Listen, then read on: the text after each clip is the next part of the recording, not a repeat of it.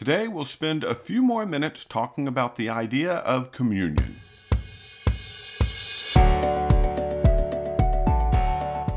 In our churches, we love to use big words.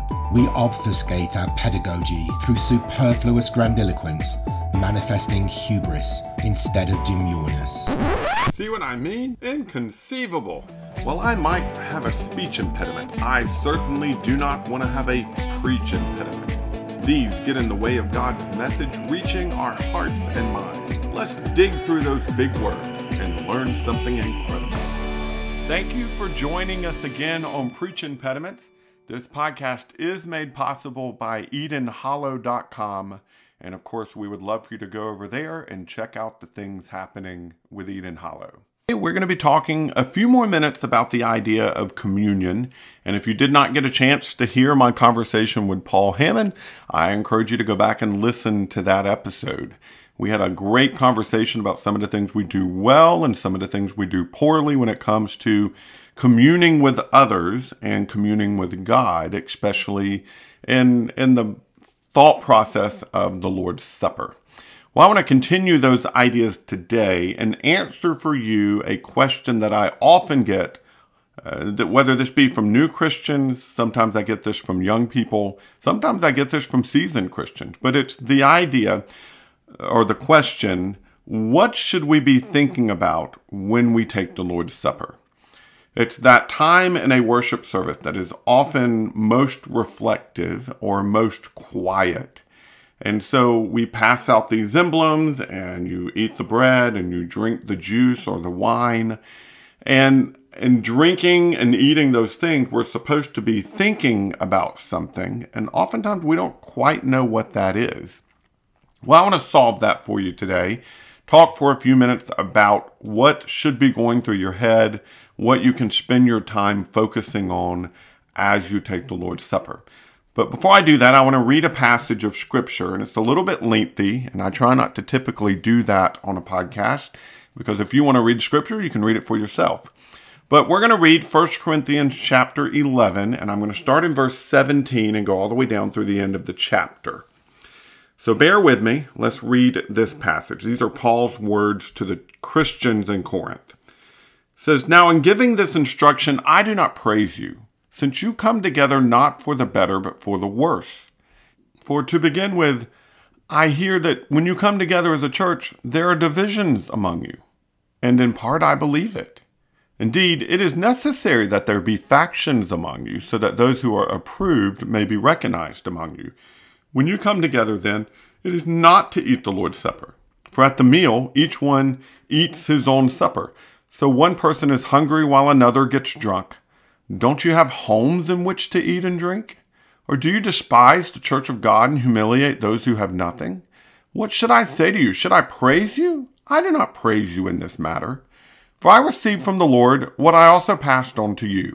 On the night when he was betrayed, the Lord Jesus took bread. And when he had given thanks, broke it and said, 'This is my body, which is for you. Do this in remembrance of me.' In the same way, also he took the cup after supper and said, 'This cup is the new covenant in my blood.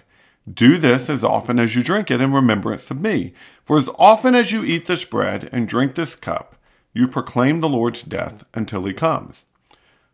So then, whoever eats the bread or drinks the cup of the Lord in an unworthy manner will be guilty of sin against the body and blood of the Lord. Let a person examine himself. In this way, let him eat the bread and drink the cup. For whoever eats and drinks without recognizing the body, eats and drinks judgment on himself. This is why many are sick and ill among you, and many have fallen asleep. If we were properly judging ourselves, we would not be judged. But when we are judged by the Lord, we are disciplined so that we may not be condemned with the world. Therefore, my brothers and sisters, when you come together to eat, welcome one another. If anyone is hungry, he should eat at home, so that when you gather together, you will not come under judgment. I will give instructions about the other matters whenever I come." So here we've got a fairly lengthy passage that's dealing with communion, or the communion they were celebrating when they broke bread and drank the cup. What is it that we are told we should be thinking about when we pass these emblems? Well, I've come up with 7 different things that we should be filling our minds with whenever we're talking about communion or participating in the communion. The first one, the obvious one, is the suffering of Jesus on the cross. That is what the bread and the cup represent. The bread representing the body, the cup representing the blood. Those 2 things became our sacrifice when Jesus was hanging on the cross. And so we're to be remembering what Jesus went through on our behalf. But we don't just think about the suffering, we also think about the victory. It says that we are to do this until he comes, which brings to our thought, he did not die and end on the cross, but that he continues. He continues because of the resurrection. And so while the first thing we should be thinking about is the sacrifice, the second thing we can be thinking about is the resurrection. The third would be the entirety of the life of Jesus. Notice when Jesus gave these instructions to his apostles, and as Paul received the instruction later, we're told Jesus said, "Do this in remembrance of me." He didn't say, "Do this in remembrance of this one event," or "Do this in remembrance of the event that hasn't happened yet," in the case of Jesus speaking with his disciples. He said, "Do it in remembrance of me." And I think that would include the entirety of Jesus, whether that be his identity, the fact that he is God in flesh, or the teachings of Jesus. We might reflect on some of the parables or some of the sermons Jesus delivered. Maybe it would include the miracles of Jesus and the way he displayed his Father's power, and I think especially the way he displayed his Father's character. If we can spend those moments of silence dwelling on who Jesus is and what he was for us and the example that he laid in front of us that we might follow in his footsteps, we will do well. And that would fill up a lot of time trying to think back of all the many great stories we have of Jesus in those Gospels. The fourth thing I would encourage you to think about whenever we are taking these emblems of communion is to think about our own resurrection. Again, he said, "As often as you eat this bread and drink the cup, you proclaim the Lord's death until he comes." And so there is that concept of thinking about the future when he comes again. We should be thinking about our own resurrection that will happen at that time and think about his return as it's described happening at that time. That is part of what we remember, is that we remember life isn't about today. Life is about eternity.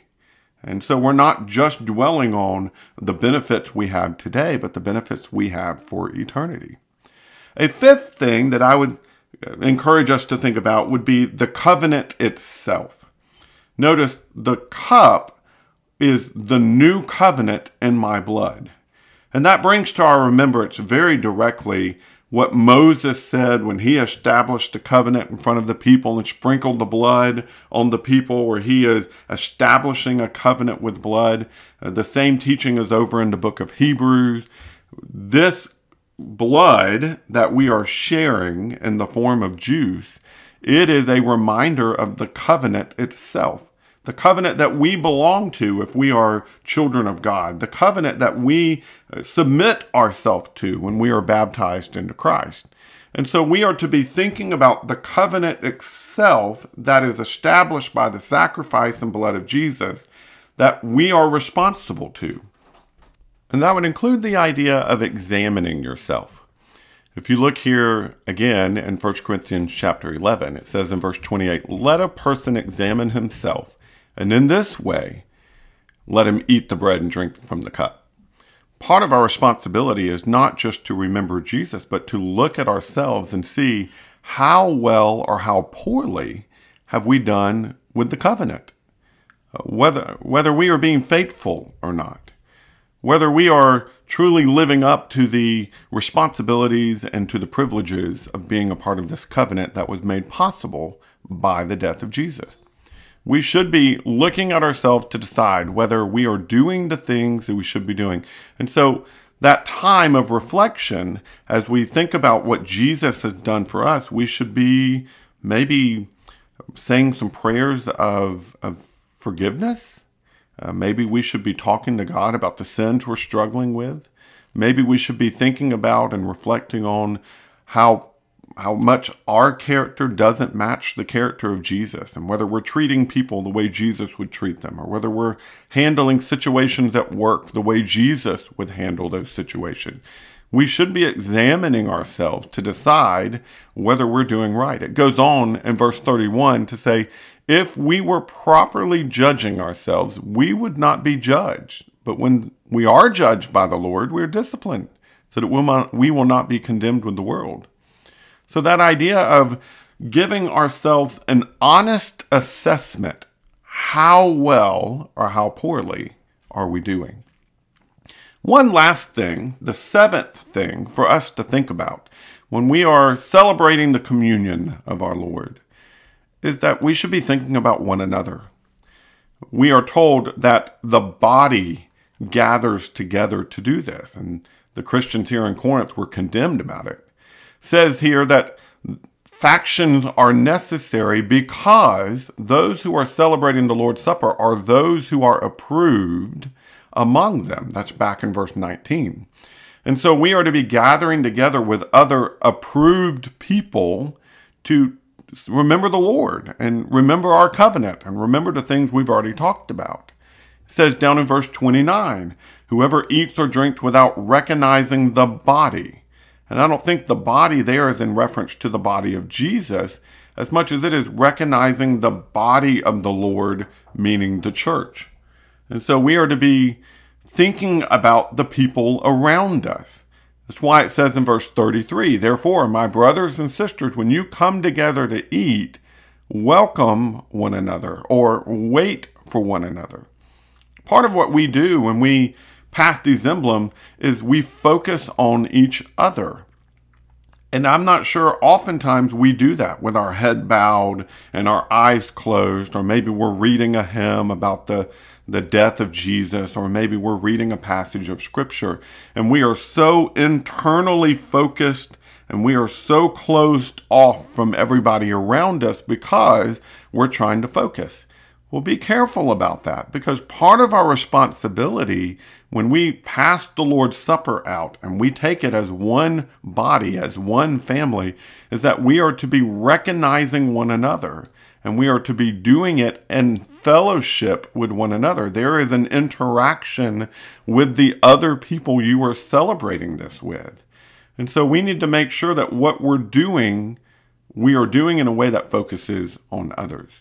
So maybe in the way that we do that, that looks like thinking about the situations that you know are going around you. Maybe somebody's sin and thinking about what you can do to help them grow closer to God. Or maybe you know somebody who's discouraged, and so you're thinking about how you can build them up. Or maybe you're even, dare I say, making a list of all the ways you're going to serve the body this week, as you've examined how well you've done with that in the past. There's a lot of ways in which we can do this. And here's my difficulty. Oftentimes, the way we celebrate and remember the death of Jesus, we do it in as efficient a way as possible. Meaning, depending on how many aisles we have in our church building, we make sure we have 2 men on each aisle passing these trays out. And sometimes we even put men in the back who can work from the back forward because we want to get this passed out as quickly as possible. Why? Why are we trying to do this as quickly as possible? We should be dwelling on and enjoying and really spending time devoted to Christ, to ourselves, and to the others around us. If others didn't matter, well, then it really wouldn't matter if everybody was there and that we welcome one another and wait for one another. But Paul makes it clear that that does matter. It does matter that you are surrounded by brothers and sisters as you do this, because they are a part of what you are doing. They are a part of your celebration. They are a part of making sure that what you're doing, you are doing for the right reason. And so we need to think about how we are celebrating the Lord's Supper. And is it allowing us to focus on and do all the things that we're supposed to be doing?